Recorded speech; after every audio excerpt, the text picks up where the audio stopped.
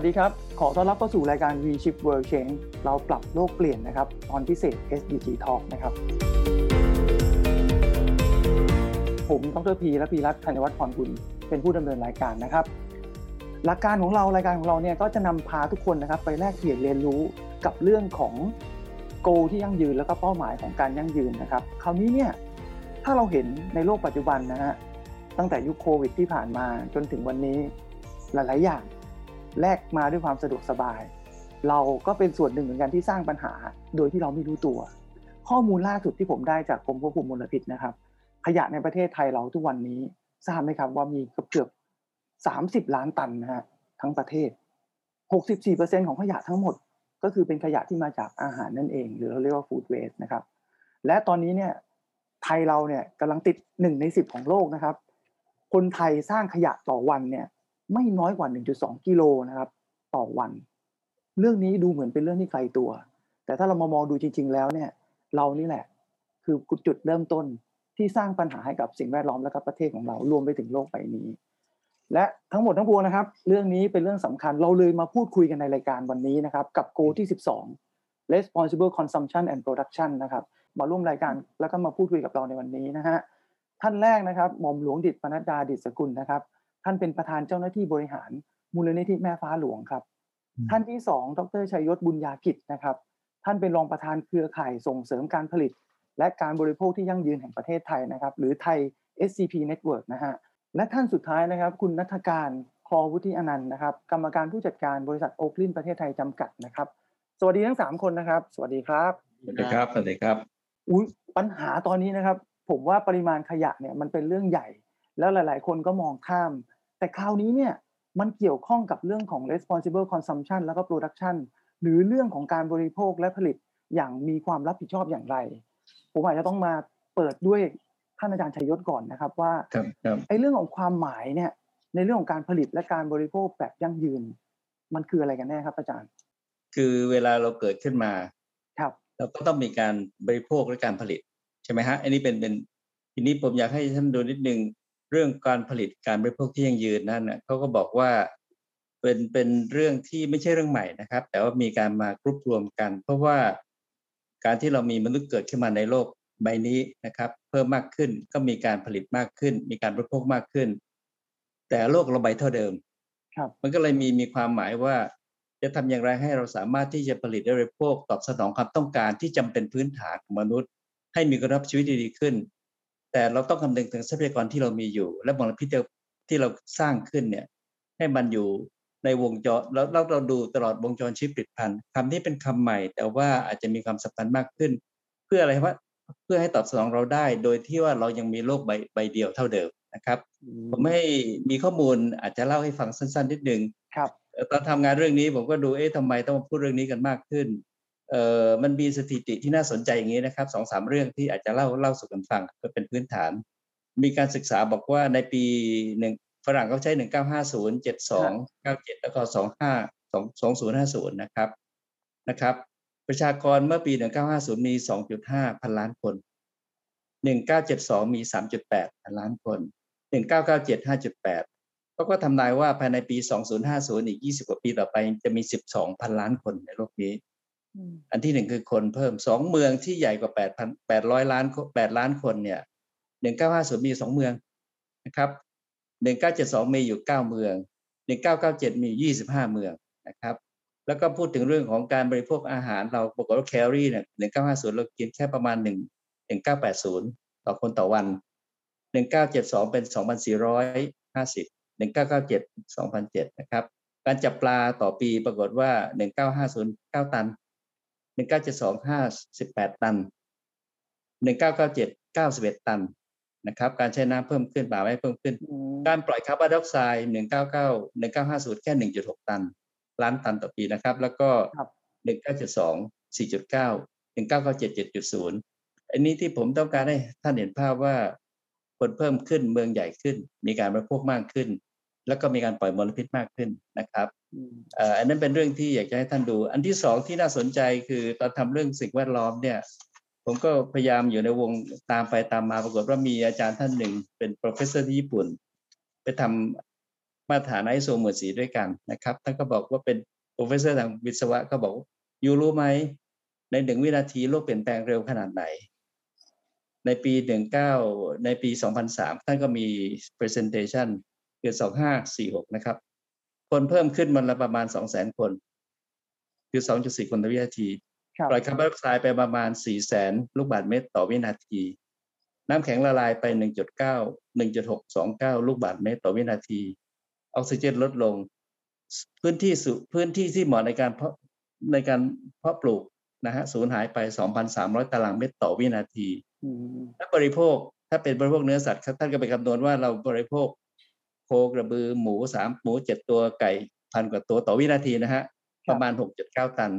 นะครับแล้วก็พื้นที่ป่าไม้ลดไปการผลิตรถยนต์ตอนนั้น 1.3 คันต่อวินาที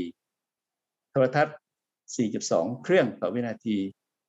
เนื่องจากเป็นคนญี่ปุ่นท่านก็ไปคำนวณเยอะเลยคนไปแมคโดนัลด์นะครับ500 กว่าคนเนี่ยกินแมคโดนัลด์ไป500 ชิ้นต่อวินาทีสมัยนั้นผมก็มานั่งดูปัจจุบันเรายังไม่แต่มันนั้นไม่มีมือถือลองดูยุคนี้มีมือถือจะเกิดอะไรขึ้นอันนี้ผมจะบอกว่ามีคนเพิ่มขึ้นบริโภคเปลี่ยนแปลงไปก็เลยทำให้เกิดผลกระทบทั่วโลกเพราะว่าเรามีทรัพยากรพอไหมมีมลพิษมากขึ้นจากการยังไงอันนี้ก็คือเป็นที่มาที่ไปว่าต่อไปนี้เราจะทำอย่างให้โลกเราอยู่รอดได้นะครับนี่คือที่มาที่ไปนะครับดังนั้นการบริโภคยั่งยืนการผลิตยั่งยืนก็คือทำอย่างไรให้เราตอบสนองเราได้โดยที่เราไม่รบกวนต่อลูกหลานในอนาคตนี่คือวิธีคิดใหญ่ๆเลยครับคือยังไงเราหลีกเลี่ยงที่จะไม่บริโภคไม่ได้แต่เราจะบริโภคยังไงให้มันมีผลกระทบต่อทุกภาคส่วนแต่ต้องเข้าใจก่อนนะว่าสิ่งที่เราบริโภคอยู่กระทบใครบ้างเดี๋ยวเราลองมาฟังมุมมองของทางมูลนิธิแม่ฟ้าหลวงกันนิดนึงนะครับต้องให้คุณดุ๊กนะครับหรือหม่อมหลวงดิษฐ์ปนัดดาดิษฐกุลเนี่ยอธิบายให้ฟังหน่อยว่าในมุมมองของมูลนิธิแม่ฟ้าหลวงมีมุมมองยังไงบ้างเกี่ยวกับเรื่องการบริโภคแบบยั่งยืน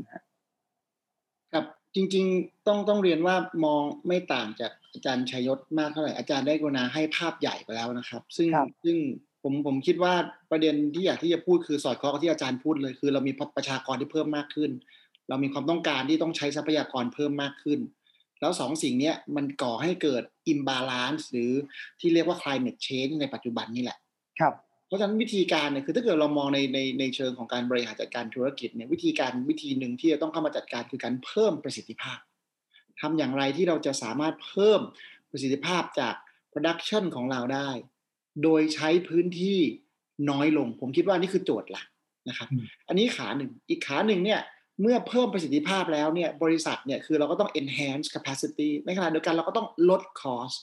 ถูกไหมคอสเหล่านี้มันกลับมาลักษณะแบบไหนมันก็กลับมาในเรื่องของพวกที่เป็น food waste หรือกระบวนการหรือของเหลือใช้ในกระบวนการการผลิตซึ่งทั้งหมดเนี่ยมันเป็นสิ่งที่มันเป็นสมการที่เรากำลังดำเนินการอยู่นะครับผมอยากให้ตัวเลขเพิ่มอีกอันนึงคือว่าในภาพที่อาจารย์ได้พูดมาทั้งหมดเนี่ยผมได้มีโอกาสได้ไปดูข้อมูลจากทาง World Economic Forum เนี่ยเขาให้ข้อมูลมามันจะถูกคำนวณออกมาเขาเรียกว่า Earth Overshoot Day คือสมมุติว่ายกตัวอย่างเช่นว่าเรามีทรัพยากรที่สามารถใช้ได้อยู่100 หน่วยใน1 ปีนะครับเขาก็จะคำนวณว่าเราใช้100 หน่วยเนี่ยหมดเมื่อไหร่ครั้งสุดท้ายที่เราใช้100 หน่วยหมดใน100 หน่วยในสิ้นปีนะคือ31 ธันวาเนี่ยคือสมัยปี1970นั่นแปลว่า40 ปีที่ผ่านมาเนี่ยเราใช้หมดก่อนนะครับข้อมูลล่าสุดเนี่ยในช่วงที่มีโควิดเนี่ยนะครับในปี2020เนี่ยเราใช้หมดในเดือนสิงหาคมครึ่งเดือนสิงหาคมนั่นแปลว่าตั้งแต่กันยาตุลาพฤศจิกาธันวาเนี่ย4 เดือนครึ่งเนี่ยเรายืมทรัพยากรมาใช้ซึ่งก็สอดคล้องที่อาจารย์ธีรวัฒน์พูดเมื่อกี้เรายืมจากใครล่ะเราก็ยืมจากลูกจากหลานเรานี่แหละใช่ไหมครับเพราะฉะนั้นในวันนี้เนี่ยมันเกิดไอความอิมบาลานซ์ขึ้นและภาพนี้คือสิ่งที่น่ากลัวมากเพราะว่าเราจับต้องทรัพยากรไม่ได้เราไม่สามารถที่จะคำนวณทรัพยากรออกมาเป็นภาพของเงินที่มีอยู่ในกระเป๋าตังค์ได้ถ้ามันเป็นเงินในกระเป๋าตังค์เราก็รู้แล้วว่าเนี่ยฉันมีเงินเก็บอยู่เท่านี้บาทใช่ไหมฉันใช้ต่อเดือนฉันได้เงินเข้ามาเดือนละเท่านี้บาทฉันใช้เกินเงินเดือนไปเดือนเท่านี้บาทหารกันปุ๊บก็รู้อีกกี่เดือนฉันจะหมดในวันนี้ข้อมูลที่นักวิทยาศาสตร์เขาได้คำนวณมาคร่าวๆนี่คือว่าในปี2080เนาะจะเป็นปีที่เราเริ่มที่จะเห็นผลที่ค่อนข้างที่จะส่งผลรุนแรงคำถามคือว่า2080ตรงนี้ก็ไม่มีใครอยู่แล้วใช่ไหมฮะก็เป็นหลานเหลนเรานี่แหละที่เขาจะอยู่กันอยู่ใ ใช่ไหมซึ่งอันนี้แหละคือเรากำลังส่งมอบความหายนะให้กับเขาทั้งที่เราเองเนี่ยสามารถที่จะแก้ปัญหาได้หรือพยายามที่จะแก้ปัญหาในวันนี้ให้ดีขึ้นกว่าเดิมซึ่งก็มาที่มันก็กลับมาปัจจัยนี่แหละว่าเรื่องของ responsible consumption เป็นยังไงบ้างครับอันนี้ผมมีอีกประเด็นที่อยากจะฝากด้วยเพื่อเรามาแตะเรื่อง responsible consumption จริงๆแล้วอีกอันนึงที่เราต้องพูดถึงคือเรื่องของการเข้าถึงโอกาสด้วยที่มันไม่เท่าเทียมกันในปัจจุบันเมื่อเรามาพูดถึง responsible consumption เราจะเห็นเลยว่าคนที่ irresponsible หรือไม่รับผิดชอบกับ consumption ของตัวเองมากที่สุดคือคนที่อยู่ในส่วนบนของชั้นพีระมิด most likely คือคนที่กำลังฟังช่องนี้อยู่ครับแล้วคำถามที่ต้องถามกลับไปคือว่าแล้ววันนี้เราจะต้องทำอย่างไรบ้างที่จะเริ่มต้นในการที่จะปรับกระบวนการต่างๆให้เรามีความรับผิดชอบต่อการผลิตต่อการบริโภคให้มากยิ่งขึ้นกว่าเดิมผมเชื่อว่าทุกคนที่ฟังอยู่เนี่ยอาจจะไม่เข้าใจว่าผลกระทบมันใหญ่จริงๆวันนี้ถือเป็นโอกาสดีแล้วแหละที่เราจะได้มาเข้าใจร่วมกันว่าผลกระทบที่มันเกิดขึ้นจากการที่เราไม่รับผิดชอบหรือว่าเราหลงลืมหรือขาดความใส่ใจเป็นอย่างไรนะครับเดี๋ยวเราลองไปฟังมุมมองของทางโอ๊คลินนะครับว่าในฐานะที่เราเป็นธุรกิจที่มีเทคโนโลยีที่มีนวัตกรรมแล้วก็เป็นคนรุ่นใหม่เรามาแก้ปัญหาเรื่องของover consumption หรือเรื่องของช่วยในเรื่องความยั่งยืนในเรื่องเหล่านี้ยังไงได้บ้างนะฮะคือเหมือนที่อย่างคุณนุกเล่าให้ฟังคือพอคืออาจารย์บอกว่าแบบคือเราคอนซูมกันมากขึ้นเพราะฉะนั้นเราต้องคุณนุกก็จะมาบอกโอเคงั้นเราก็ต้องมีเทคโนโลยีมีนวัตกรรมใหม่เพื่อมาคิดใหม่ทำใหม่เพื่อให้มันแบบตอบโจทย์กับบริบทที่สภาวะโลกเราที่มันเปลี่ยนและคนเราก็เยอะขึ้นด้วยคือเหมือนกับง่ายว่าเหมือนสมัยก่อนเรามีบ้านหลังนึงเราอยู่กันแค่2คนพ่อแม่ตอนหลังเรามีลูกลูกก็มีลูกคนที่1คนที่2คนที่3เพราะฉะนั้นบ้าน1หลังจากที่แต่ก่อนอยู่กันแค่ 2-3 คนมันอาจจะกลายเป็นอยู่กัน 6-7-8 คนเพราะว่าประชากรเรามากขึ้นนี่เราจะห้องนอนที่มันเคยมีเหมือนเดิมอยู่แค่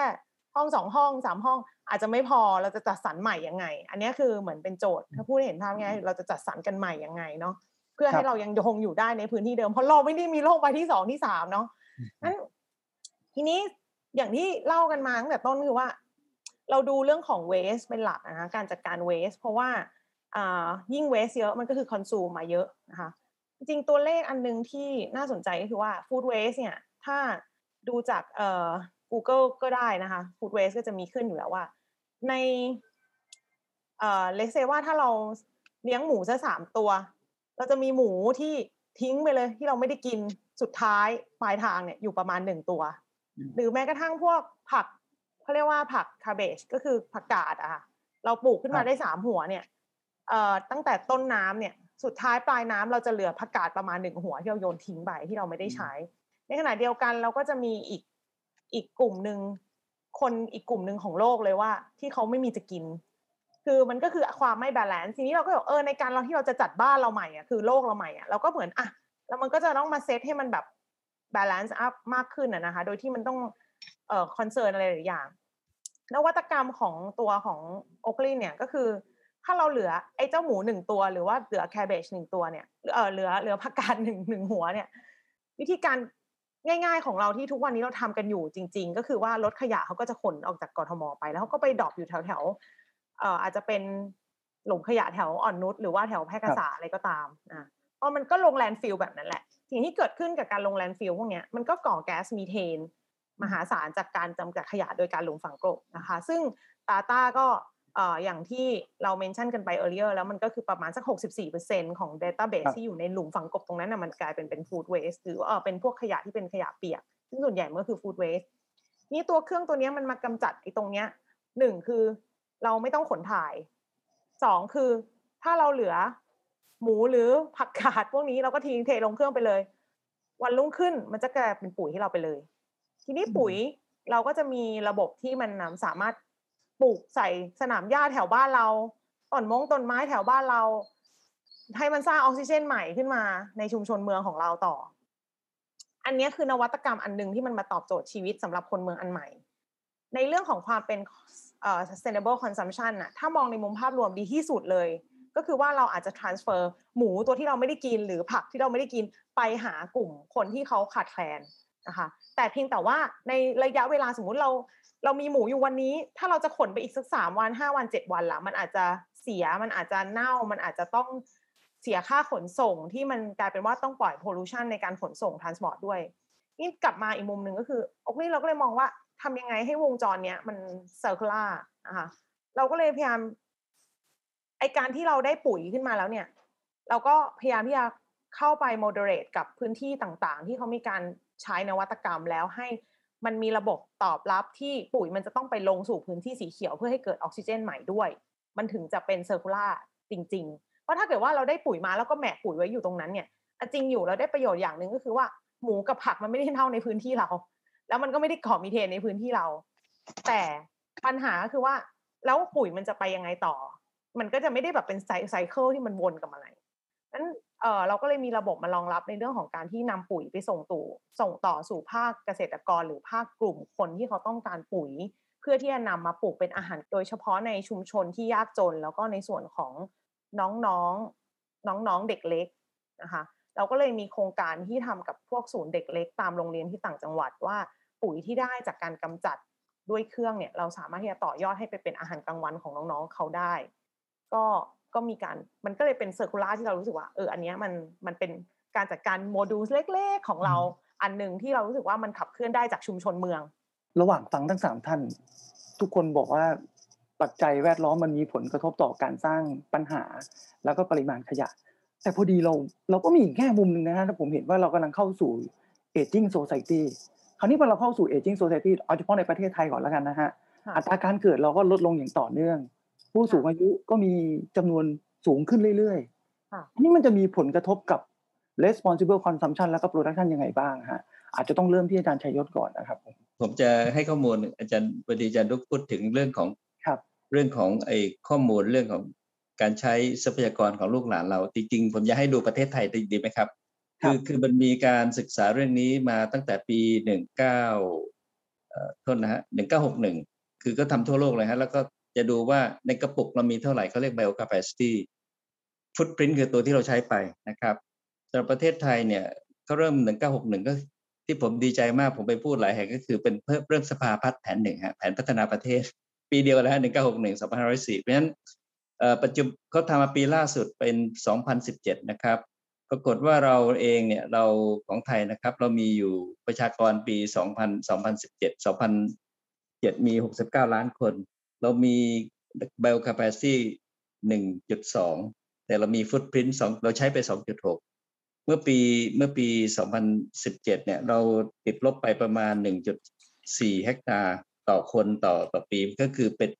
8.75 ไร่นะครับตอนนี้เราไปยืมลูกหลานเรามาใช้แล้วนะครับอันนี้เป็นเรื่องของประเทศไทยเรื่องของโลกเนี่ยตอนนี้ก็ปี2017มี 7.6 พันล้านคนเพราะฉะนั้นเขาเองก็ใช้ไป 2.8 มีอยู่ 1.6 เขาติดลบไป 1.2 เพราะฉะนั้นตอนนี้เองถ้าเราไม่ทำอะไรเนี่ยมันก็จะมีการยืมลูกหลานไม่ตลอดเวลาและมีการ tracking รายงานพวกนี้อยู่นะครับแล้วก็ขอเสริมอาจารย์นิดหนึ่งอาจารย์เรื่อง food waste เมื่อกี้ก็มีตัวเลขน่าสนใจทั่วโลกเขาก็ศึกษา food ปรากฏว่า food loss ตอนนี้เวลา farm to table เนี่ยจากฟาร์มมาเนี่ยเสียจะสูญหายไป 13.8% นะครับคือประมาณ400 พันล้านเหรียญ US ต่อปีนะฮะ400 บิลเลียนนะครับ US ต่อปีเพราะฉะนั้นไอ้ตัวนี้เป็นเรื่องที่น่าสนใจว่าเราผลิตแล้วเป็น waste ทำยังไงจะมาใช้ได้ในพวกเราได้มากขึ้นอันนี้เป็นประเด็นหนึ่งสำหรับเรื่องของaging society เนี่ยผมคิดว่ามันมีมิติของสุขภาพกับมิติของการที่จะอยู่ไปนานๆได้มันก็ต้องมีสิ่งแวดล้อมที่ดีถูกไหมครับแล้วก็มีอาหารแล้วก็มีเรื่องของโครงสร้างเจริญเติบโตของเมืองที่ดีเพราะฉะนั้นตัวนี้เองเนี่ยการที่เราจะบอกว่าเราจะมีชีวิตอย่างรับผิดชอบมากขึ้นเนี่ยหมายความว่าต่อไปเนี่ยผมคิดว่าทำอย่างไรให้ wellness ไม่ใช่เฉพาะเรื่องสิ่งแวดล้อมนะครับเป็นเรื่องสุขภาพอื่นๆด้วยอากาศด้วยอาหารด้วยทำอย่างไรให้ท่านมีพื้นที่และมีโอกาสทำกิจกรรมได้มากขึ้นซึ่งตัวนี้เองเนี่ยผมคิดว่าสิ่งที่น่าจะสนใจก็คือ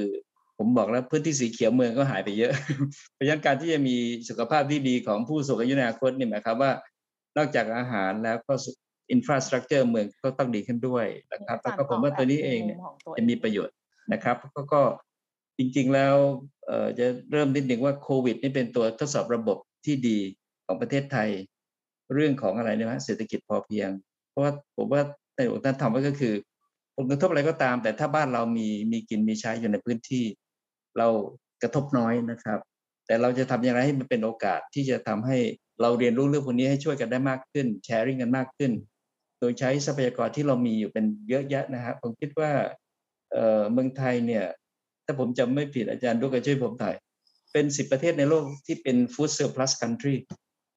หมายความว่าเรามีไบโอเดอร์ซิตี้เนี่ยแล้วก็ใช้ในการดูแลประชาชนเนี่ยเป็นประเทศที่เราจะมีอยู่มากแต่ใช้อย่างไรเป็นประโยชน์กับพวกสังคมมากขึ้นชุมชนมากขึ้นนะครับอันนี้ผมคิดว่าตอนนี้ก็คงจะเป็นที่มาที่ไปทำไมรัฐบาลมาขับเรื่อง BCG ด้วยนะครับเพราะท่านเห็นว่าตอนนี้เป็นเรื่องที่เรามี strength อยู่แต่เราต้องใช้ประโยชน์ให้มากสร้างคุณค่ากับมูลค่ามากขึ้นคุณนุกคิดว่า aging society มันจะมาเชฟหรือจะเปลี่ยนพฤติกรรมหรือจะมาเปลี่ยนเรื่องของ consumption หรือ production เยอะไหมฮะผมขออนุญาตตั้งสมมติฐานนี้ดีกว่าคือผมเองเนี่ยไม่ได้ศึกษาตรงนี้ในรายละเอียดเยอะนะครับแต่ว่าประสบการณ์ที่ผมลงไปในชุมชนแล้วไปทำอะไรต่างๆมาเนี่ย aging society เนี่ยมีความเชื่อมโยงโดยตรงกับภาคผลิต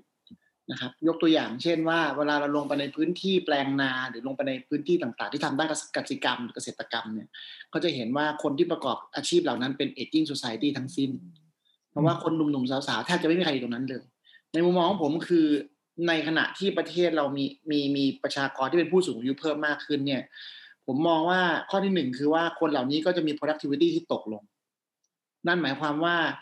efficiency ที่ผมพูดถึงในประเด็นแรกถ้าเราต้องการที่จะใช้ทรัพยากร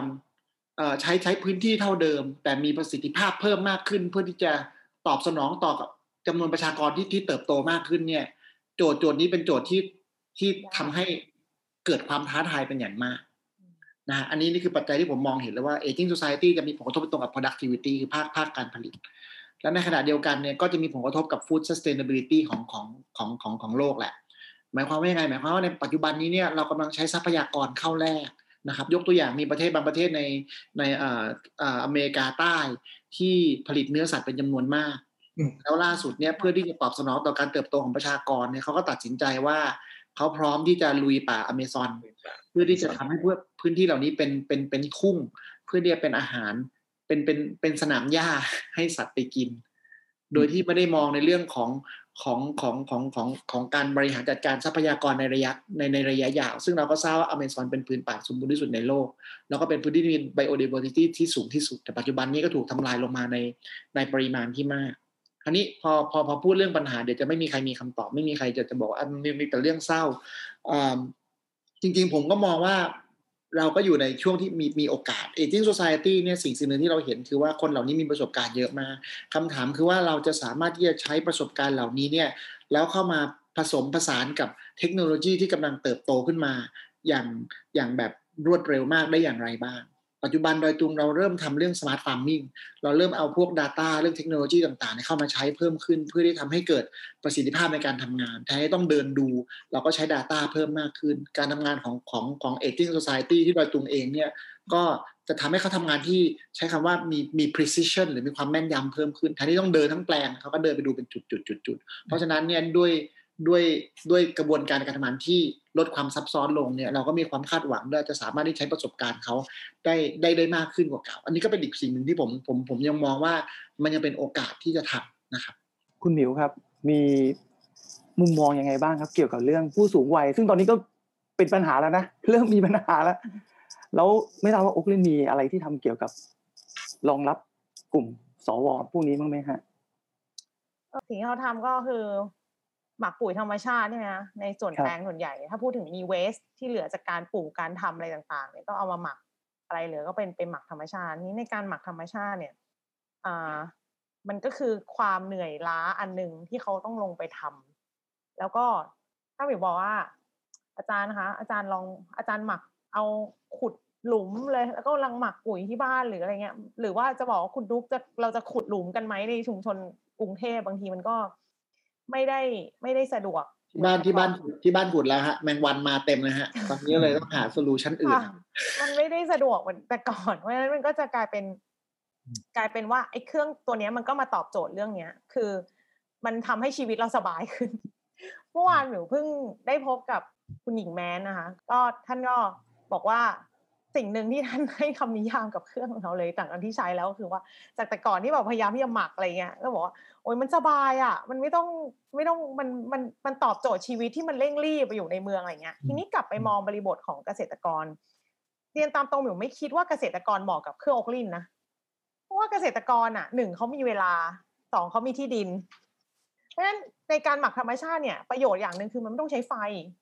มันไม่ต้องใช้ไฟฟ้ามันไม่ต้องคอนซูมเพราะฉะนั้นแต่ด้วยเอาดึงบริบทของเครื่องโอ๊กลินอ่ะมันเป็นเครื่องย่อยขยะที่มันต้องใช้ไฟฟ้าทีนี้ในการใช้ไฟฟ้าหมิวว่ามันไม่ได้เหมาะกับเกษตรกรหมิวมีเกษตรกรเคยติดต่อมาคุยกับหมิวว่ามันเขาอยากจะใช้เครื่องอะไรแบบนี้ไหมเขาสนใจหมิวก็บอกว่าถามนิดนึงทำอะไรถ้าเป็นเกษตรกรบอกว่าพี่มีที่ดินไหมพี่ขุดหลุมทำได้ไหมพี่มีแรงงานคนใช่ไหมพี่เดินไหวพี่ลุยไหวอะพี่หมักธรรมชาติไปเลยเพราะจริงๆหมิวว่าถ้าในมุมเกษตรกรหมักธรรมชาติมันดูสแตนที่สุดในมุมฮอลลีวูดของเขาไม่ต้องอิงกับค่าไฟมากเนี่ยนะในพื้นที่ของเขาแล้วก็ไหนจะค่าเครื่องที่เขาต้องลงทุนแล้วด้วยเกษตรกรเนี่ยวงจรชีวิตของเกษตรกรไทยอ่ะคือเป็นหนี้และเป็นหนี้และเป็นหนี้ต่อไปเรื่อยๆกับการ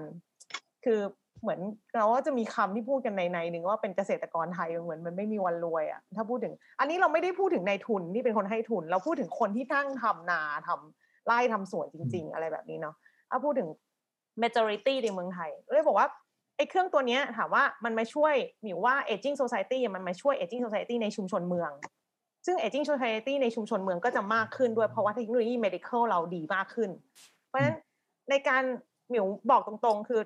ลูกค้าโอ๊กลินส่วนใหญ่ก็จะเป็นกลุ่ม aging society ด้วยซ้ำที่อยู่ในชุมชนเมืองเพราะว่าเขาหาคือเขาเสียดายอาหารที่เขาบางบ้านที่เรารู้จักก็คือว่ากว่าจะซื้อมากว่าจะไปทำเสร็จก็จะเหลือเศษเหลือผักเหลือผลไม้ทุกอย่างแล้วก็สุดท้ายก็รวมกันเป็นผูกถุงรอรถขยะไปเก็บมันก็มีกลิ่นแมลงวันหรือมีกลิ่นหรือมีหนูหรืออะไรเงี้ยค่ะก็จะแบบอยากจะได้อะไรแบบเนี้ยที่มันจะแบบเทกำจัดลงไปเลยแล้วมันก็แบบจบวันรุ่งขึ้นเขาก็ได้ปุ๋ยไปปลูกต้นไม้แล้ว aging society ส่วนใหญ่ถ้าในถึงจุดๆนึงของชีวิตเราก็อยากจะปลูกต้นไม้มันจะเป็นวัยที่แบบว่าเราจะรู้สึกว่าอยากจะใส่ใจมันเป็นธรรมชาติอย่างเงี้ยค่ะความธรรมชาติก็จะมาหมิวก็เลยว่าไอ้เครื่องนี้มันไปตอบโจทย์ aging society ในเมืองมากกว่าที่จะในกลุ่มของเกษตรกรหมิวคิดว่าเราก็ควรจะมีนวัตกรรมอะไรอันอื่นที่มันมาตอบโจทย์กับเกษตรกรมากขึ้นด้วยที่มันอาจจะไม่ต้องใช้ในบริบทของไฟฟ้ามากนักหรือว่าการเขาเรียกว่า investment cost มันไม่ได้ต้องสูงเพื่อให้เขาแบบหรือว่ามันอาจจะมีการซัพพอร์ตจากภาครัฐที่มันจะทำให้เขาแบบเข้าถึงเทคโนโลยีพวกนี้อะไรแบบเนี้ยค่ะมันเหมือนในการแก้ปัญหามันมีตั้งแต่ซอสเนาะก็คือผู้บริโภคก็คือเรานี่แหละเริ่มต้นจากที่เราแต่มันก็หลีกเลี่ยงไม่ได้ที่จะไม่เกิดเวสขึ้นในระบบแต่ถ้าเราเนี่ยมีมาตรการจัดการเขาเรียกว่า manage at source ให้ดีปัญหาขยะที่มันมีปริมาณมากหรือการจัดเก็บก็จะปัญหาก็จะลดลงไปด้วยเดี๋ยวเรามาฟังแต่ละท่านดีกว่าว่าในแต่ละหน่วยงานไม่ว่าจะเป็นในส่วนของมูลนิธิแม่ฟ้าหลวงก็ดีนะครับหรือว่าทางสมาคมที่อาจารย์ชยศได้ดูแลอยู่นะครับไม่ทราบว่ามีการขับเคลื่อนในเรื่องเหล่านี้ยังไงโครงการแต่ละอันเนี่ยที่น่าสนใจทำอะไรไปแล้วบ้างเดี๋ยวผมขอเริ่มที่คุณดุ๊กก่อนแล้วกันนะฮะจริงๆก็ต้องบอกว่าเราก็เริ่มมองเรื่องนี้มาประมาณ 5-6 ปีที่แล้วนะครับเรื่องของตัวเรามองว่าของเราเนี่ยเราเป็นธุรกิจเพื่อสังคมเราใช้ธุรกิจเป็นเครื่องมือในการที่จะสร้างรายได้อย่างยั่งยืนให้กับคนในชุมชนแต่ในขณะเดียวกันพอเรากลับมามองตัวเราเองเนี่ยเราก็เริ่มเห็นแล้วว่ามันก็เกิดของเสียขึ้นในกระบวนการการผลิตแล้วค่อนข้างที่จะเยอะเพราะฉะนั้นเราก็ต้องกลับมาดูตัวเราเองก่อนว่าทำอย่างไรที่ทำให้ธุรกิจเราเนี่ยสร้างฟุตพริ้นท์หรือว่าสร้าง negative impact เนี่ยให้น้อยลงมันก็เริ่มต้นจากทำอะไรที่มันง่ายก่อนนะครับโดยตรงมูลนิธิแม่ฟ้าหลวงเรามี2ออฟฟิศนะโดยตรงเรามีออฟฟิศที่กรุงเทพซึ่งเป็นพวกออฟฟิศที่ทำเรื่องเกี่ยวกับเซลล์เรื่องเกี่ยวกับอะไรเป็นหลักแล้วก็ผลิตจะอยู่ที่เชียงรายนะครับเราก็มีกระบวนการที่ทำทั้ง2อย่างเลยคือในแง่ของเอาเรื่องของการผลิตก่อนนะครับการผลิตเนี่ยเราก็หากระบวนการในการที่จะลดการใช้ทรัพยากรลงหรือใช้ทรัพยากรให้เกิดประสิทธิภาพเพิ่มมากขึ้นนะครับเราก็ไปจับมือกับพวกสถาบันต่างๆนะครับเ พื่อที่จะขอองค์ความรู้สิ่งหนึ่งที่เราทำเลยคือเราลดการใช้พวกแก๊ส LPG ลงในกระบวนการการผลิตแล้วเราก็เปลี่ยนมาใช้พวกเปลือกแมคคาซึ่งเปลือกแมคคาเนี่ยเดิมเนี่ยคือเขาไม่ย่อยสลายเลยคือแบบทิ้งเอาไว้10 ปีเนี่ยคือเอาไปทำถนนได้เลยเพราะว่ามันเป็นมีความหนาแน่นมากแล้วยังไงมันก็ไม่ย่อยสลายเนี่ยเราก็เอาไปเผาเพราะว่าเขามีน้ำมันอยู่ในตัวเปลือกค่อนข้างเยอะเขาก็ให้เปลือกแมคคาเดเมียใช่ไหมเปลือกแมคคาใช่เปลือกแมคคาเดเมียก็เปลือกแข็งๆสีน้ำตาลเราก็เอามาใช้ในการอุ่นน้ำในกระบวนการการผลิตของเราจากเดิมที่เราต้องใช้แก๊ส LPG อุ่นน้ำตอนเช้าๆที่อุณหภูมิประมาณสักว่า22 องศา23 องศาเนี่ยก็อุ่นเข้าไปที่60-70เสร็จแล้วพอถึง60-70ปุ๊บเราเข้าไปใช้ตัว LPG เนี่ยมันก็ใช้พลังงานน้อยกว่าในการที่อุ่นเขาจนกระทั่งเขาเดือดซึ่งตรงนี้มันก็เป็นการลดการใช้ไอตัวแก๊สแล้วก็เป็นการใช้ไอตัว product ที่เหลือจากถ่านแมคคานะครับอันนี้ก็เป็นอันหนึ่งที่เรามองอยู่อันที่2เนี่ยพวกโรงงานของเราต่างๆที่ผลิตพวกสินค้าหัตถกรรมเนี่ยบางทีเนี่ยก็จะมีเรื่องของเศษผ้าที่เหลือเยอะจากการตัดไม่ว่าจะเอามาทำเป็นกระเป๋าทำเป็นเสื้อผ้าทำเป็นโฮมแวร์ต่างๆเราก็เริ่มที่จะเอาของเหล่านี้นี่มาแปรรูปเป็นสินค้าชิ้นเล็กๆนะครับแล้วเราก็บวกกับคอนเซ็ปต์ของการสร้างงานสร้างอาชีพไปเลยให้มันเกิดเป็น inclusive economy ขึ้นแล้วก็ไปพัฒนาเรื่องของการทักษะการทำการเย็บผ้าของชุมชนเอาเจ้าหน้าที่แล้วเอาดีไซเนอร์ลงไปสอนมีการลงทุนซื้อเครื่องจักรให้แล้วงานเหล่านี้ก็ส่งให้ชุมชนเป็นคนทำเพราะฉะนั้นเนี่ยจากเศษผ้าที่เหลือก็กลายเป็นสร้างรายได้ให้กับชุมชนแล้วเราก็ได้สินค้ากลับมาเป็นพวกริบบิ้นต่างๆเรื่องต่างๆที่เราไปใช้ในเรื่องของเป็นของใส่กิฟต์เซตบ้างของบางอย่างเอากลับมาขายบ้างนะครับเราเน้นเรื่อง circular economy ค่อนข้างที่จะมากเราก็เริ่มที่จะดูเรื่องเกี่ยวกับพวกขวดต่างๆพวกพลาสติกต่างๆที่เหลือพลาสติกต่างๆเหล่านี้เราก็นำไปเวิร์กไปซื้อมาจาก GC เพื่อที่นำกลับมาเข้ามาใน production line ของเราในการผลิตเราก็มีเป็นพรมซีรีส์ปีที่แล้วก็ออกมาเป็นซีรีส์อนุรักษ์ทะเลก็จะมีสัตว์ต่างๆที่ใช้พรมที่มาจากผสมมาจากพวกเส้นใยที่เป็น recycled plastic bottles เราขายพวกพลาสติกถุงก๊อบแก๊บเราก็มีการจัดการแล้วก็นำมาทอเป็นกระเป๋าแล้วก็เป็นพวกกระเป๋ากิฟต์เซตต่างๆตอนนี้ปัจจุบันนี้เรา 39% แล้วนะครับของผลิตภัณฑ์เราเป็น circular economy ของที่ดอยตุงเมื่อประมาณ3 ปีที่แล้วเนี่ยเราเป็น zero waste to landfill เพราะฉะนั้นในพื้นที่ดอยตุงทั้งหมดเนี่ยเราไม่มีขยะไปบ่อฝังกลบเลยเรามีการแยกขยะ39 ชนิดด้วยกันที่ดอยตุงนะครับเมื่อเราทำที่ดอยตุงเสร็จเราก็ต้องกลับมาทำที่กรุงเทพด้วยที่ออฟฟิศที่กรุงเทพเองก็มีการแยกขยะนะครับเรายังไม่ได้เป็น zero waste แต่ว่าในปีนี้ก็จะต้องพยายามทำให้เป็น zero waste ให้ได้ซึ่งก็คิดว่าอาจจะต้องมองหา product ที่จะสามารถทำให้เราย่อยเรื่องของตัวfood waste ได้เพราะ food waste ก็เราทานอาหารที่ออฟฟิศนะครับก็อาจจะต้องติดต่อทางคุณหมิวไปนะครับตอนนี้เราก็ทำเรื่องตรงนี้อยู่เพื่อที่จะทำให้เกิดตัวคาร์บอนฟุตพริ้นท์ที่ลดน้อยลงกว่าเก่านะครับแล้วก็ในอนาคตเนี่ยเรามีการทำเรื่องเกี่ยวกับT-Word คือมีการขึ้นทะเบียนไอตัวคาร์บอนเครดิตเอาไว้นะครับแล้วก็ในปีนี้เนี่ยเราก็จะเป็นคาร์บอนนิวทรัลออร์แกไนเซชันเพราะเราสามารถที่จะใช้คาร์บอนที่เราขึ้นทะเบียนจากป่าเนี่ยมาออฟเซ็ต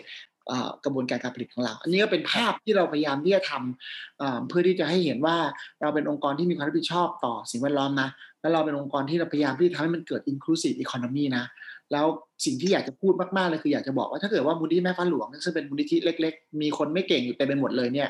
ทำได้เนี่ยบริษัทใหญ่ๆบริษัทใหญ่ๆที่มีคนที่เก่งกว่าเนี่ยและมีเงินหนากว่าเนี่ยเขาต้องทำได้และนี่คือแมสเสจที่อยากจะบอกมากๆเลยว่าเราเป็นมูลนิธิเล็กๆคนไม่เก่งเต็มไปหมดเราทำได้คนที่มีคนเก่งๆมีเงินเยอะๆเนี่ยมันต้องทำได้คือถ้าเกิดว่าแมนซีมันจะซื้อนักเตะมาสร้างทีมให้มันเป็นแชมป์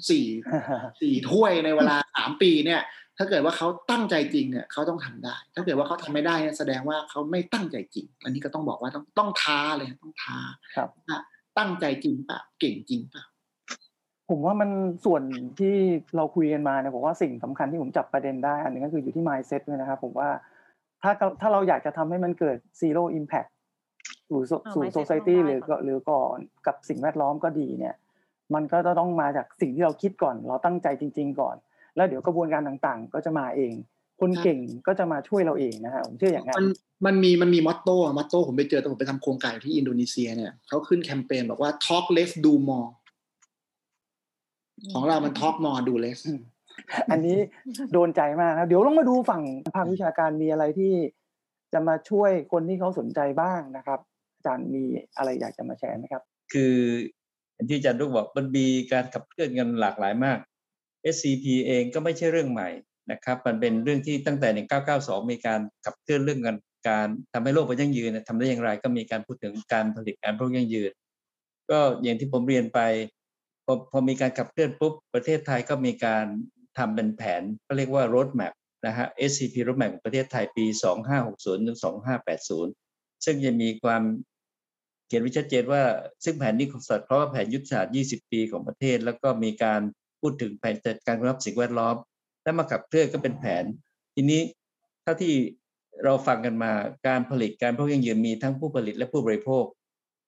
ทำอย่างไรมันขับเคลื่อนไปทางเดียวกันอันนี้ก็เป็นเขาก็เขียนมาแผน20ปีพวกผมเองก็ทำงานเรื่องสิ่งแวดล้อมมาตอนนั้นอยู่มูลนิธิสิ่งแวดล้อมไทยนะครับแล้วก็ทำก็พบว่าพอเกษียณมาก็มาทำเป็นที่ปรึกษาข้างนอกก็พบว่าเรื่องนี้เนี่ยมันมีสเต็กโฮลเดอร์หลายกลุ่มภาครัฐที่คุณพูดถึงมีภาคประชาชนมีภาคผู้ประกอบการภาคสังคมแล้วในแผนที่เขียนไว้หมดเพราะว่ามันต้องเล่นตั้งแต่ต้นน้ำยันปลายน้ำนะครับเราก็เลยคุยกันว่าจะขับเคลื่อนได้มีประสิทธิภาพมันต้องมีเครือข่ายแล้วก็เลยตั้งเป็นเน็ตเวิร์กขึ้นมานะครับปี2561ก็มีการคุยกันตอนนั้นกับทางสภาทางกระทรวงอุตสาหกรรมกระทรวงทรัพย์แล้วก็เครือข่ายภาคการศึกษาจะขับเคลื่อนอย่างไรเขาบอกว่าต้องเป็นเครือข่ายก็เลยมีการจัดตั้งเป็นเครือข่ายเมื่อปี63นะครับทำเป็นชัดเจนว่าก็จริงๆเราต้องการทำเป็นเครือข่ายเพื่อจะทำอะไรฮะจริงๆก็เพื่อต้องการที่เป็นเอาแผน20ปีของประเทศมากลางแล้วจะส่งเสริมได้อย่างไรแล้วก็วัตถุประสงค์ตั้งคือรวบรวมแลกเปลี่ยนข้อมูลเผยแพร่และเก็บรวบรวมข้อมูลแล้วก็ดูจุดอ่อนตัวไหนและขับเคลื่อนร่วมกันอันนี้เป็นที่มาที่ไปปรากฏว่าน่าสนใจเรามีอยู่11โหนดตอนนี้นะครับมีทั้งภาคการผลิตเกษตรนะมีเกษตรมีอุตสาหกรรมมีท่องเที่ยวนะครับและมีการค้าตลาดหลักทรัพย์ก็อยู่ในนั้นแล้วก็มีภาคมหาวิทยาลัยก็มีทางสวทช.สวทน.แล้วก็สมาคมต่างๆและภาคประชาชนด้วยซึ่งอันนี้เองเนี่ยสิ่งที่เราทำคือทำแพลตฟอร์มคุณจะทำเรื่อง SCP ขึ้นมาเนี่ยในแผน20ปีเนี่ยคุณจะทำอะไรเมื่อไหร่มีการแลกเปลี่ยนกันแล้วก็ได้ส่งเสริมกันเพราะว่าการที่ทำโดยไม่รู้ว่าใครทำอะไรหรือว่าใครต้องการอะไรเนี่ยมันสื่อสารยากมากแล้วก็การรายงานผลติดตามผลเพื่อพัฒนาก็ยากด้วยเพราะฉะนั้นตัวนี้เองนี่เป็นที่มาที่ไปของเครือข่ายนะครับเราก็ทำมาซึ่งในปีที่แล้วเรามีโฟกัสเรื่องฟู้ดนะครับมีฟู้ดลอสฟู้ดเวสต์มีอุตสาหกรรมท่องเที่ยวนะครับแล้วก็เรื่องของคาร์บอนฟุตพริ้นท์ก็เป็นตัวพื้นฐานเลยนะครับหลายคนก็ไม่รู้ว่ามันมีหลายภาคส่วนที่ต้องเกี่ยวข้องกันหมดเพราะเรื่องนี้เนี่ยปัญหาของคนคนนึงจะไปพัวพันกับปัญหาคนหลายๆคนเช่นเดียวกันนะฮะใช่ครับงั้นเดี๋ยวมาดูทางคุณหมิวอีกรอบนะฮะภาคเอกชนเนื่องจากปัญหามันเยอะแล้วแหละเวสมันเยอะการแก้ปัญหาก็คือเทคโนโลยีใช่ไหมครับงั้นต้องมาดูว่าโอเรนปัจจุบันเนี่ยช่วยเหลือภาคเอกชนที่มีปัญหาเรื่องฟู้ดเวสยังไงบ้างนะครับความที่เป็นออฟฟิศเล็กๆเนาะแล้วก็เลยเหมือนกับมีโซนที่มีพนักงานทานอาหารอยู่ประมาณสักไม่เกิน100คนมันก็จะมีขยะอยู่วันนึงสักประมาณ5 โล 10 โลอะไรอย่างนี้นี่จะกำจัดไอ้5 โล 10 โลเนี้ยในแง่ที่เป็น zero waste อาจจะมองให้เห็นภาพด้วยอาจจะไม่ใช่แค่ออฟฟิศนี้เนาะก็อาจจะเป็นออฟฟิศทั่วไปในกรุงเทพเลยหรือแม้กระทั่งบริษัทต่างๆที่มันแบบมันไม่ได้ง่ายนักที่เราจะขุดหลุมหมักทำปุ๋ยอยู่ในออฟฟิศของเราไอ้เครื่องนี้มันก็ไปตอบโจทย์ว่าสมมติเรากินข้าวไม่หมดเรามีอาหารพนักงานรวมๆกันเทรวมๆกันอยู่ในถังแล้วก็เทลงไปในเครื่องเลยแล้ววันรุ่งขึ้นมันก็จะยุบปริมาณไปจาก 100% เหลือประมาณสัก 10% นะคะแล้วก็ไอ้ 10% นั้นเนี่ยมันไม่ใช่ขยะอีกต่อไปละมันกลายเป็นปุ๋ยแห้งๆร่วนๆหน้าตาเหมือนดินเงี้ยเราก็เอาไปโรยใส่ต้นไม้ในบริเวณออฟฟิศที่เราปลูกหรือถ้าเราไม่มีบริเวณออฟฟิศที่เป็นพื้นที่สีเขียวอันนี้เราก็จะมีเจ้าหน้าที่ที่เราไปเข้าเกี่ยวเนื่องที่จะนำกระบวนการนี้ไปสู่พื้นที่สีเขียวที่มันอยู่ในบริเวณระแวกไม่ใกล้เคียงตรงนั้นที่ทำให้มันเกิดเป็นออกซิเจนใหม่กับในชุมชนได้อีกอันนึงถ้าเห็นภาพค่อนข้างชัดก็คือทาง SCG เองก็อย่างยกตัวอย่างที่บางซื่อค่ะตรงตัวที่สำนักงานใหญ่เนี่ยมีขยะเศษอาหารวันหนึ่งก็คือประมาณครึ่งตันนะคะมันก็จะมีระบบเครื่องที่ขยะประมาณเกือบครึ่งตันเนี้ยเทลงไปในเครื่องได้เลยวันรุ่งขึ้นมันก็จะยุบปริมาณขยะครึ่งตันเนี่ยอยู่แค่ประมาณเหลือประมาณ10% แล้วมันก็ ออกมาเป็นปุ๋ยด้วยซึ่งเราไม่จำเป็นต้องรีบเอามันออกมาด้วยนะคะคืออาจจะแบบสักอาทิตย์นึงค่อยๆเอาออกทีนึงก็ได้เพราะว่ามันพอมันใส่ไปมันก็ยุบใส่ไปมันก็ยุบมันก็เลยเหมือนไม่ต้องมานั่งรีบเอาออกทุกวันมันก็เลยเหมือนปล่อยมันทำงานไปสักอาทิตย์นึงเอาออกทีก็ที่บางซื่อก็เอาไปใช้โรยในพื้นที่สีเขียวของบางซื่อเองเพราะในบางซื่อก็มีพื้นที่สีเขียวในพื้นที่ค่อนข้างเยอะแล้วเขาก็ต้องมีการซื้อปุ๋ยเข้ามาเพื่อที่จะบำรุงพื้นที่สีเขียวอยู่แล้วมันก็ไปลดต้นทุนการนำเข้าการซื้อปุ๋ยตรงนี้แล้วที่สำคัญคือจากที่พื้นที่ที่อาจจะมีเคมีเพราะว่าเราก็มีการใช้สารเคมีในการบำรุงต้นไม้ที่ในเรื่องของปุ๋ยเคมีหรืออะไรทั่วไปก็กลายเป็นพื้นที่สีเขียวที่เป็นอินทรีย์ดินมันก็ความเสื่อมโทรมของดินที่จะโดนเอฟเฟกต์มันก็จะไม่โดนเอฟเฟกต์เพราะว่ามันกลายเป็น product อินทรีย์ไปแล้วที่บำรุงในพื้นที่สีเขียวออกซิเจนที่ได้กลับมาใหม่ในการที่เราถ้าพูดถึงคนทำงานที่นั่นเขาต้องเดินผ่านสวนทุกวันนะก็แน่ใจว่ามันก็จะได้ fresh air ที่มันจะออกมาอะไรแบบนี้ค่ะอันนี้คือตัวอย่างหนึ่งทีนี้ในกลุ่มอย่างเคสของคณะแพทยศาสตร์จุฬาที่เรามีการทำโครงการร่วมกันแล้วก็มี True Corporation True Digital Park แล้วก็มีส่วนของบริษัทกับข้าวไทยบ้านแล้วก็มีอีกบริษัทหนึ่งชื่อเป็นบริษัทดีมาเช่เนี่ยค่ะเป็นตลาดสดเขามีปุ๋ยที่ออกมาจากเครื่องแล้วมันเป็นเซอร์พลัสมันเกินกว่าที่เขาจะจำเป็นต้องใช้ในการจัดการปุ๋ยเซอร์พลัสตรงนี้เราทำโครงการร่วมกับทางโรงเรียนที่เราพบว่าเราเจอโรงเรียนที่ตัวอย่างหนึ่งเป็นโรงเรียนวัดท่ามะนาวที่สุพรรณนะคะแล้วเราพบว่าเขามีการปลูกคือมันเป็นเรียนตามตรงก็คือเป็นโรงเรียนที่เขาได้ค่าอาหารกลางวันต่อน้องเด็กเล็กเนี่ยคือโรงเรียนเนี่ยมีเด็กเล็กตั้งแต่2 ขวบไปจนถึงเด็กประมาณสัก15 ขวบเลยทีนี้ในการที่เขาได้บัดเจ็ตอยู่20 บาทถึง21 บาทเนี่ยค่ะต่อคนต่อวันสำหรับการที่ได้เป็นอาหารกลางวันซึ่งมันไม่เพียงพอกับการที่ค่าใช้จ่ายต่างๆนะคะ20 บาทนี่มันรวมค่าแรงค่ารถค่าขนทุกอย่างนี้เราก็เลยไปดูว่าการที่เราจะนำปุ๋ยเนี่ยมา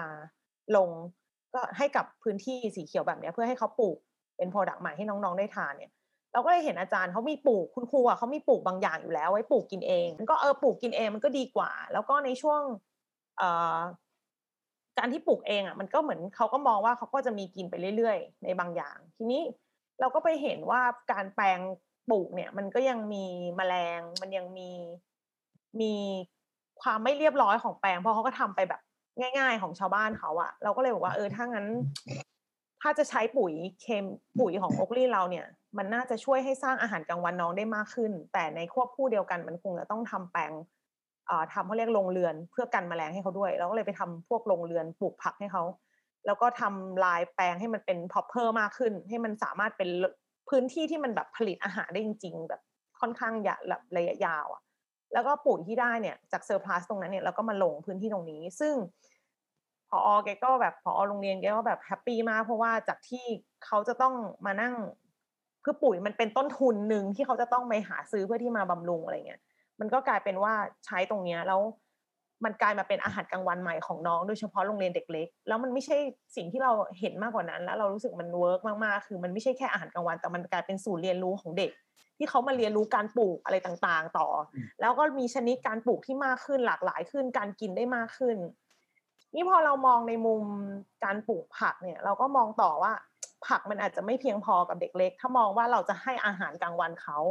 เราก็บอกว่ามันอาจจะต้องมีโปรตีนอะไรพวกนี้เข้ามาเกี่ยวข้องคุยกับทางทีมงานไปมาเราเลยสรุปคือเราทำโรงเพาะเห็ดให้เขาไปด้วยเลยเพื่อให้เขามีการเพาะคือในหนึ่งตอนที่เราคิดว่าถ้าให้เงินน่ะมันคงจะหมดไปเพราะมันก็คือแค่ไปซื้อมาแล้วกินแล้วมันคงหมดไปแต่ถ้าบอกให้อะไรที่เขาได้ปลูกได้กินแล้วก็ได้สามารถทำได้คือตอนนี้เรามีโรงเพาะเห็ดอยู่ในโรงเรียนเลยนักเรียนสามารถจะไปเป็นศูนย์เรียนรู้ของเขาแล้วเขาก็มีเห็ดกินไปตลอดนั้นมันจะมีสารอาหารที่เป็นคีย์หลักของเด็กเล็ก2 ส่วนก็คือพวกสารอาหารดีๆจากผักต่างๆที่ปลูกแบบอินทรีย์แบบ fresh organic แบบ fresh ที่เขาสามารถที่จะ control ได้แล้วก็พวกลดพวกยาฆ่าแมลงหรืออะไรพวกที่ต้องไล่แมลงที่เขาต้องใช้เนี่ยมันก็คือลดไปเลยแล้วก็มีเห็ดอย่างเงี้ยมากินน้องๆเขาก็ได้เรียนรู้โครงการนี้เราทำแล้วเราเห็นความ success แบบค่อนข้างดีมากเพราะว่าเรามีการเข้ากลับไปเยี่ยมโรงเรียนเรื่อยๆอยู่เราก็เลยรู้สึกว่าเราต้องการขยายผลอันเนี้ยออกไปอีก ปีนี้เรามีเอมว่าเราจะทำให้ได้สักประมาณอีก10พื้นที่เพิ่มนะคะซึ่งมันเป็นการถ่ายความเกินจากเมืองไปสู่ความพอดีให้กับชุมชนอย่างในความเกินของเมืองก็คือขยะที่เราเหลือแล้วเราก็ไม่กินแล้วก็กำจัดยากแต่เราสามารถใช้ไอ้เจ้านวัตกรรมตัวเนี้ยเปลี่ยนมาให้มันเป็นแบบเป็นปุ๋ยที่พร้อมใช้แล้วพอในการขนถ่ายไปให้อาจารย์หรือพื้นที่ต่างๆเนี่ยเวลาปุ๋ยมันออกมาจากเครื่องอ่ะมันเก็บได้ตลอดไปมันไม่มีวันเสียแล้วเพราะฉะนั้นมันจะเป็นซอสของอาหารที่เขาจะสามารถที่จะเอาไว้ฟีดกับต้นไม้แล้วก็ปลูกมาเป็นอาหารใหม่ได้ตลอดนั้นถ้าเกิดเราเก็บลองนึกถึงถ้าเราเก็บอาหารในรูปของขยะที่เราเหลือค่ะ2 วันก็คงเน่าส่งกลิ่นแล้วคือนำหนูมดแมลงสาบเข้ามาในพื้นที่เนาะแต่พอเราเปลี่ยนตรงนี้เป็นแบบนี้ได้มันก็นำไปส่งต่อแล้วก็มันก็ไปสร้างอะไรใหม่ๆที่มันเป็นพอดีมันทำให้เกิดความพอดีของอีโคโนมีในเหมือนของชุมชนนะคะอันนี้ก็เป็นตัวหนึ่งอีกอันหนึ่งก็คือว่าการที่เราไม่เอาขยะไปลงไว้ที่หลุมฝังกบตามรถขยะไปมันก็เป็นการลดมีเทนเต็มๆเพราะมีเทนเนี่ยปกติมันก่อจากขยะเศษอาหารประมาณ28เท่ากว่าคาร์บอนไดออกไซด์นะคะซึ่งการที่เราไม่ปล่อยมีเทนเราก็เคลมได้เลยว่าทางคอร์ปอเรทเองก็คือเป็นมีเทนเป็น0จากการปล่อยของฟู้ดเวสต์ออกไปเพราะว่าเราเครื่องนี้มันสามารถกำจัดฟู้ดเวสต์ให้เป็นซีโร่ได้เพราะว่าต่อให้มันเหลือเป็นปุ๋ยเอาไว้ 10% มันไม่ใช่ขยะแล้วเนาะมันเป็นสิ่งที่มันเตรียมพร้อมที่จะไปตอบโจทย์ดีๆกับสังคมได้ด้านอื่นกลายเป็นว่าวันนี้ที่เราคุยกันเนี่ยหนึ่งในนั้นที่เราหลีกเลี่ยงไม่ได้ก็คือเวสมันเกิดขึ้นอยู่แล้วแหละการกำจัดเวสก็ต้องเป็นกลยุทธ์แล้วก็เป็นมาตรการหนึ่งแต่ก่อนที่จะเกิดเป็นเวสถ้ามันมีวิธีการแก้ตั้งแต่ต้นทางเวสมันก็จะเหลือน้อยลงคราวนี้ moving forward ครับเรากำลังมองไปถึงอนาคตละเราเจอปัญหาอุปสรรคมาแต่ละปีไม่ว่าจะเป็นภาวะเศรษฐกิจจำนวนประชากรที่เพิ่มขึ้นจำนวนประชากรสูงวัยที่มากขึ้นหรือแม้กระทั่งโควิดที่ยังไม่จบนะครับผมก็เลยอยากทราบไอเดียแล้วก็ทิศทางรวมไปถึงมาตรการต่างๆที่แต่ละท่านเนี่ยได้วางแผนรับมือเอาไว้ในอนาคตเราต้องเริ่มต้นที่คุณดุ๊กก่อนแล้วกันครับว่าทางมูลนิธิได้มีการคิดแล้วก็วางแผนรับมือกับการเปลี่ยนแปลงที่มันเกิดขึ้นเร็วๆแบบนี้ไว้ยังไงบ้างครับคือผมมองอย่างนี้ครับว่าในอนาคตเนี่ยอย่างที่เรียนเอาไว้เนี่ยมันเรียกว่ามันเป็นไปไม่ได้แล้วที่ธุรกิจทั้งหมดจะไม่มีการปรับตัวต้องพูดอย่างนี้ก่อนนะครับคราวนี้เนี่ยไอการปรับตัวเนี่ยตอนนี้ที่เราเห็นการปรับตัวเนื่องด้วยสถานการณ์โควิดเนี่ยคือมันเห็นการปรับตัวจากเดิมที่เป็นธุรกิจซื้อมาขายไปแบบเจอกันมาเป็นธุรกิจที่ทำกันออนไลน์แต่ว่าในขณะเดียวกันสิ่งที่เขาต้องมานั่งทำต่อเนี่ยคือเขาต้องมานั่งคอนเซิร์นถึงเรื่องของ supply chain ของเขาทั้งกระบวนการคือถ้าเกิดปัญหาของที่เรากำลังพูดถึงเนี่ยใน Go 12เนี่ยคือเรื่องของ responsible consumption กับ responsible production ถ้าเกิดว่าทุกคนมีความเชื่อว่าในปัจจุบันนี้เรากำลังยืมทรัพยากรของลูกของหลานอยู่แล้วมีความมุ่งมั่นที่จะร่วมกันแก้ปัญหาเรื่องนี้เนี่ยโมเดลในการทำธุรกิจต้องเปลี่ยนถ้าเกิดว่ามันไม่เปลี่ยนมันไม่มีทางที่จะแก้ปัญหานี้ได้ตอนนี้มันเรายังอีกหลาย10 ปีก็จะไปอยู่ที่ดาวอังคารนะก็ต้องเพราะนั้นในวันนี้มันต้องมาแก้ที่โลกก่อนว่าจะแก้กันยังไงได้บ้างคราวนี้เวลาที่เราพูดถึงตรงนี้เรากำลังพูดเรื่องอะไรบ้างผมอยากจะให้ไอเดียที่มันเป็นคอนกรีตไอเดียอย่างนี้ละกันว่าข้อที่1เนี่ยปัจจุบันนี้เราเห็นปัญหาเรื่องโลจิสติกในการขนย้ายสินค้าเยอะมากหลายคนเนี่ยต้องขนย้ายสินค้าจากหลายๆจังหวัดที่จัดซื้อไปที่ warehouse กลางเพื่อที่จะ distribute ออกไปอีกซึ่งตรงนี้เนี่ยมันก็เกิดฟุตพริ้นท์เรื่องการส่งของจากจุดต่างๆมาเป็น central warehouse แล้วก็วิ่งกลับไปซึ่งบางทีเนี่ยจุดที่มันจะต้องไปกับจุดที่เขาซื้อของมันไม่ได้อยู่ห่างกันเยอะทั้งภาพนี้คือสิ่งที่สามารถที่ดำเนินการได้ในเรื่องของต้องใช้คำว่า regional sourcing หรือการรับซื้อจากภูมิภาคต่างๆเพื่อที่จะลดปัญหาเรื่องของโลจิสติกลงอันที่2เนี่ยต้องมามองในเรื่องของการเพิ่มประสิทธิภาพในการทำงานในวันนี้ประสิทธิภาพทั้งหมดยังอยู่กับบริษัทที่เป็นบริษัทใหญ่เพราะนั้นอย่างเช่นว่าบริษัทไหนก็ตามที่ผลิตสินค้าเกษตรกรรมที่ทำเองหรือปศุสัตว์ที่ทำเองจะมีประสิทธิภาพที่สูงกว่าที่ชาวบ้านทำเสมอคำถามคือว่าทำไมเหตุผลคือองค์ความรู้เซตองค์ความรู้ที่ไม่เหมือนกันที่ไม่เท่ากันทำอย่างไรที่เราจะสามารถที่จะส่งผ่านองค์ความรู้เหล่านี้ให้กับเขาได้ภาพนี้ก็จะกลับไปเราก็ต้องไปปลดล็อกอีกโกหนึ่งคือเรื่องของ inclusive economy ทำอย่างไรที่จะให้ผู้ผลิตระดับฐานรากเนี่ย เข้ามาอยู่ร่วมในกระบวนการการผลิตของภาคเอกชนทำอย่างไรที่ภาคเอกชนจะลดต้นทุนการผลิตของตัวเองลงโดยส่งมอบองค์ความรู้ให้กับผู้ผลิตรายย่อยและให้เขาได้เพิ่มด้วยคืออาจจะต้องกินกำไรให้น้อยลงนิดนึงแต่เพื่อที่ ensure sustainability ในวันนี้ถ้าเกิดว่าไม่มีใครลุกขึ้นมาอยากจะทำอาชีพเกษตรกรรมเนี่ยในอีก30 ปี40 ปีข้างหน้าผมก็ไม่มั่นใจว่าเราจะเอาอาหารที่ไหนมากินแล้วการที่เราเป็นประเทศที่มี food surplus ที่เราส่งออกเนี่ยมันจะเกิดขึ้นได้หรือเปล่าถ้าเกิดว่ามันไม่มีคนผลิตแล้วซึ่งอันเนี้ยก็ต้องมานั่งดูกันอันนี้ขาผู้บริโภคผมคิดว่าผู้บริโภคก็เป็นอีกหนึ่งกลุ่มที่มีอำนาจในการต่อรองสูงมากแต่ปัจจุบันนี้เนี่ยธุรกิจส่วนใหญ่เขาก็ count on หรือเขาพึ่งว่าผู้บริโภคจะไม่รวมตัวกันเป็นกลุ่มก้อนหมายความว่ายังไงหมายความว่าผู้บริโภคก็จะบอกว่าฉันก็ซื้อของฉันแต่ฉันก็จะไม่ถามหรอกว่าสินค้าที่ฉันซื้อเนี่ยที่บอกว่ามันออร์แกนิกเนี่ยมันออร์แกนิกจริงหรือเปล่าแล้วที่มาเนี่ยมันมาอย่างถูกต้องหรือเปล่าการจ่ายมันแฟร์หรือเปล่ากระบวนการในการทำมันจริงจังหรือเปล่าเพราะฉะนั้นถ้าเกิดว่าผู้บริโภคลุกขึ้นมาแล้วเริ่มที่จะตั้งคำถามว่าเฮ้ยฉันต้องการของที่อยู่ในเกณฑ์1 2 3 4 5นี้ผมว่าภาคผลิตเองบริษัทใหญ่ๆเองหรือแม้กระทั่งรายย่อยเองทุกคนก็ต้องปรับเพราะฉะนั้นในวันนี้มันต้องมอง2ขาครับเราพูดถึง responsible consumption responsible production เราก็ต้องมี accountability ให้กับคนทั้ง2ฝั่งทั้งฝ่ายผลิตและฝ่ายบริโภคที่ต้องบอกว่าต้องทำมากกว่าต้อง talk less แล้วก็ดู more ผมว่าการตั้งคำถามแบบนี้เนี่ยมันเป็นสิ่งที่ง่ายมากเรามีเทคโนโลยีที่สามารถที่จะใช้ blockchain ในการ trace back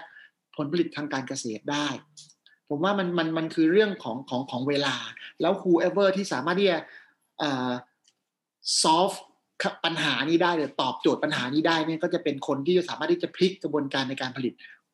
ของประเทศหรือของโลกเนี่ยให้ไปได้ไกลขึ้นกว่าเก่าเพราะว่าในวันนี้คือมันมีอันนึงที่ผมเรียนแล้วว่ายังไม่ได้ทำคือการแต่งงานกันระหว่างเทคโนโลยี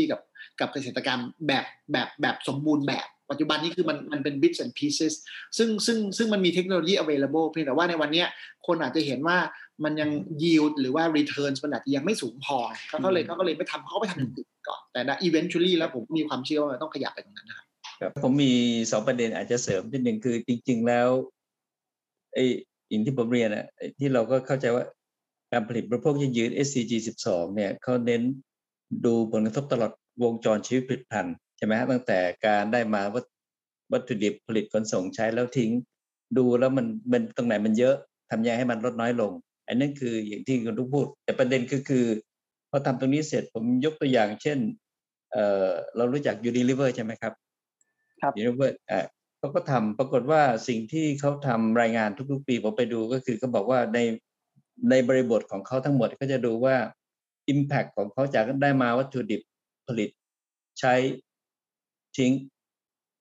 ปรากฏว่าสิ่งที่มี impact สูงสุดก็คือช่วงใช้งาน 60% แต่วัตถุดิบประมาณ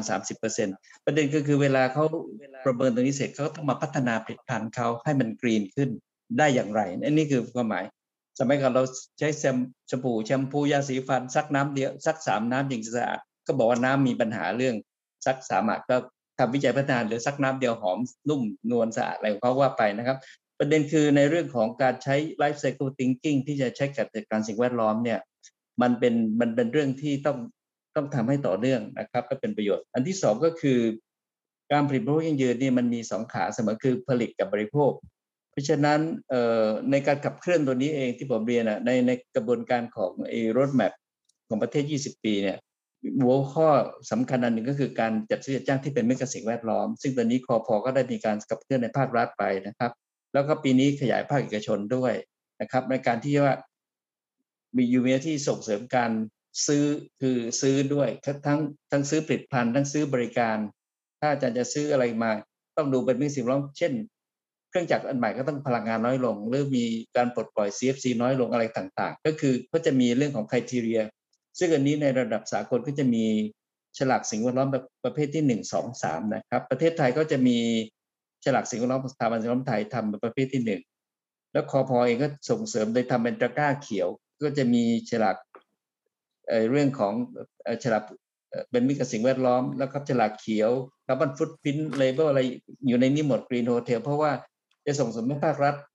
ซื้อหรือบริโภคก็ต้องเป็นเรื่องสิ่งแวดล้อมขณะเดียวกันทางด้าน supply side เนี่ยเป็นเรื่องที่สำคัญมากก็คือต้องมีตะกร้าให้เขาว่าทำอย่างไรนะครับอันนี้ประเด็นที่ผมเรียนตรงนี้เพราะว่า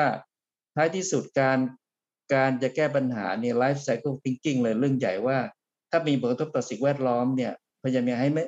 มันก่อนที่จะเป็นผลกระทบเราทำยังไงให้มันลดได้น้อยลงก่อนนะครับอันนี้เป็นเรื่องที่ผมคิดว่าน่าจะเป็นเรื่องของสำคัญว่า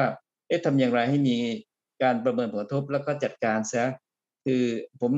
มสนใจขยะที่อาจารย์พูดถึงว่ามีการเซอร์เวย์เสมอนะฮะออสเตรเลียตั้งแต่ผมทำสิ่งแวดล้อมเขาบอกว่าในตู้เย็นเขาเนี่ยซื้อมา100กินไม่ถึง 60% 40%ทิ้งอาจารย์คือทำเซอร์เวย์เลยนะครับผมก็ทำรู้สึกว่าแล้วเรามาทำสมมติอาจารย์ไปขายสมมติเราไปทำเครื่องกำจัดขยะแต่จริงๆก่อนที่เป็นขยะคุณต้องไม่ให้มีขยะก่อนให้มากที่สุดถูกไหมครับอันนี้ผมคิดว่าเป็นวิธีคิดเชิงที่ไม่ง่ายนักนะฮะว่าทำยังไงให้เขาบริโภคเท่าที่จำเป็นก่อนนะครับแล้วก็ถ้าเหลือก็ว่าจัดการไปแต่ว่าก่อนที่จะอันนี้เป็นเรื่องวิธีคิดนะครับว่าทำยังไงให้ life cycle thinking วิธีคิดยังไงให้มีผลต่อสิ่งแวดล้อมน้อยลงให้มากที่สุดนะครับก็คงจะเป็นเรื่องที่อยากจะฝากไว้ว่า life cycle thinking น่าจะเป็นประเด็นสำคัญในการเข้ามาขับเคลื่อนต่อไปนะครับจาก database ตอนนี้ทั้งหมดนะคะที่โอ๊คลินมีใช้คำว่าลองมองเป็นภาพเมืองแล้วก็มีโอ๊คลินอยู่จุดปักหมุดตุ๊ดติดตั้งตรงนั้นตรงนี้ตรงโน้นตรงนี้ไว้แล้วก็กำจัดขยะกินค่ะเหมือนเรามีเครื่องไว้เลี้ยงจุลินทรีย์ไว้กินขยะให้เราก็กินขยะไปทุกที่ในเมืองกินขยะตลอดเวลาปีนึงdatabase ปีที่ผ่านมานี่เรากำจัดขยะได้ประมาณ 3,000 กว่าตันต่อปีอันนี้พูดถึง food waste ที่เกิดจากชุมชนเมืองเป็นหลักนะคะซึ่งเทรนด์ก็คือเรา expect ว่ามันจะ growth rate ไปเรื่อยๆเพื่อที่มันก็จะติดตั้งแล้วก็กำจัดขยะไปเรื่อยทีนี้ในการติดตั้งไปแล้ว1ครั้งมันไม่ได้หยุดตรงนั้นมันก็คือกินขยะให้เราอีกทุกวันไปอีกเป็นประมาณ10 ปีขึ้นไปอะไรเงี้ยค่ะนั้นเราก็ว่าตัวเลขตัวนี้มันควรจะต้องมากขึ้นเพื่อที่เรามองภาพว่าเราไม่รู้คือถ้ามองในมุมอาจารย์เมื่อกี้บอกว่ามันควรจะต้องลดตั้งแต่การซื้อเข้าถูกไหมคะถ้าตู้เย็นมี100กิน60งั้นเราว่าควรจะพยายามซื้อสัก60ให้กิน60มันก็ยังมีประเด็นอยู่อาจารย์ที่ว่าซื้อแตงโมมาทั้งใบเราคงไม่กินเปลือกอ่ะคือแล้วเราก็อย่างเรากินขัดสตอเราก็จะไม่กินก้านเราก็จะกินเม็ดสตอคือเขาเรียกว่าข้อจำกัดของธรรมชาติมันก็ยังมีอยู่ที่ทำให้เราไม่ได้คอนซูมบางอย่างทีนี้ในการที่จะง่ายที่สุดเริ่มจากที่บ้านเราก็คือว่าเรากำจัดมันที่บ้านเราหรือเรากำจัดมันที่ออฟฟิศที่โรงงานที่ร้านอาหารที่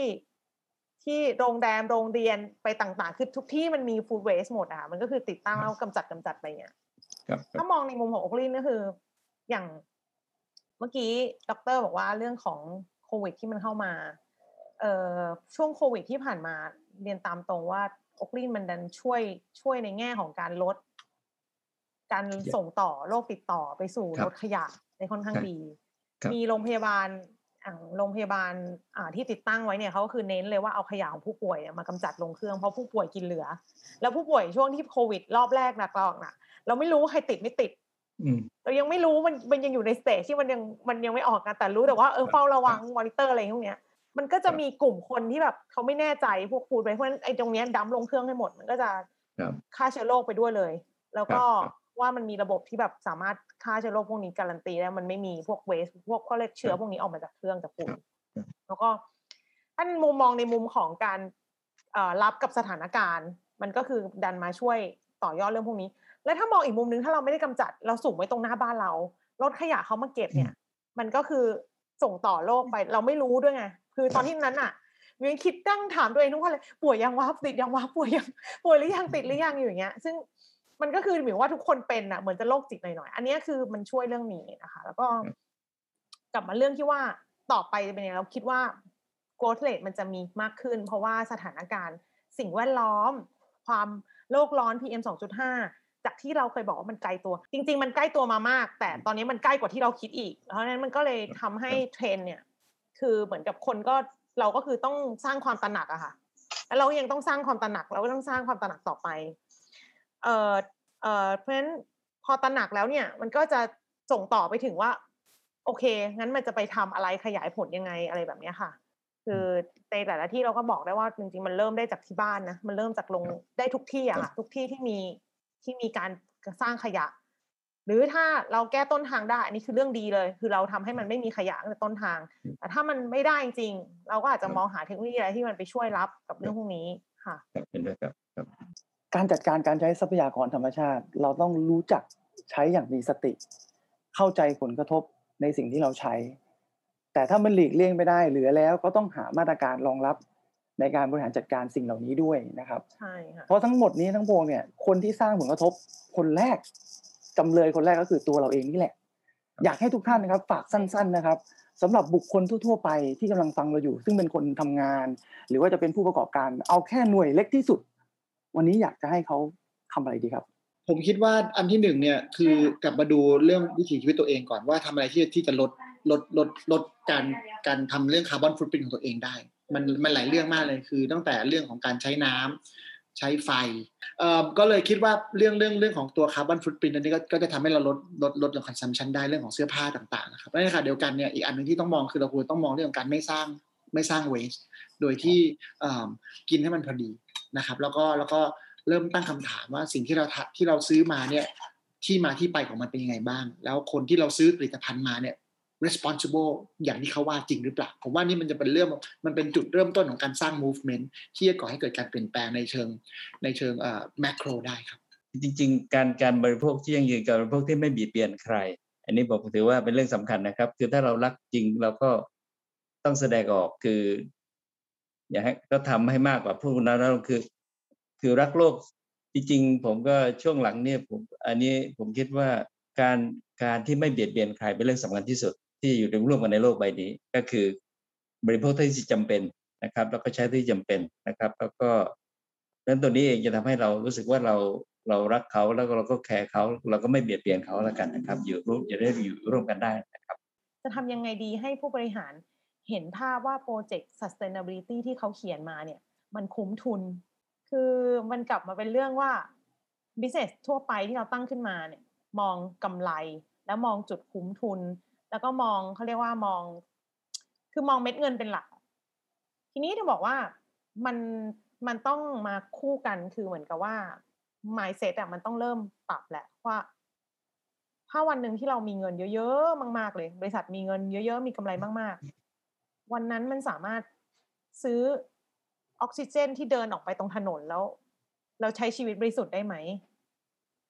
คือมันเหมือนต้องกลับมาเวทเรื่องเนี้ยแล้วต้องกลับมาคิดโอ้เรามีเงินกำไรบริษัทนึงกำไรหลักพันล้านหลักหมื่นล้านแล้วถ้าเดินออกไปจากอาคารนั้นออฟฟิศนั้นใช้ชีวิตไปทานข้าวไ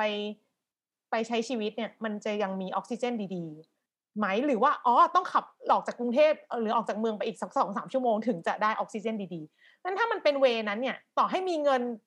หมื่นล้านนะโมเมนต์เนี้ยเราก็ไม่ได้สูดออกซิเจนได้ตอนนี้ไหมเราก็ต้องแบบขับออกไปแล้วอันนี้หมิวพูดถึงในออกซิเจนที่ดีที่มาจากธรรมชาติไม่ใช่ออกซิเจนสังเคราะห์นะคะที่เราสูดจากโรงพยาบาลดูดจากถังแก๊สนั่นน่ะไม่ใช่นะเพราะจริงๆการไลฟ์ลองของคนเราอ่ะมันไม่ได้อยู่ได้ด้วยออกซิเจนถังมันอยู่ได้เพราะจริงๆออกซิเจนถังจริงไม่ใช่มันเป็นไนโตรเจนที่เขาเอามาmodify เพราะจริงๆการไลฟ์ลอง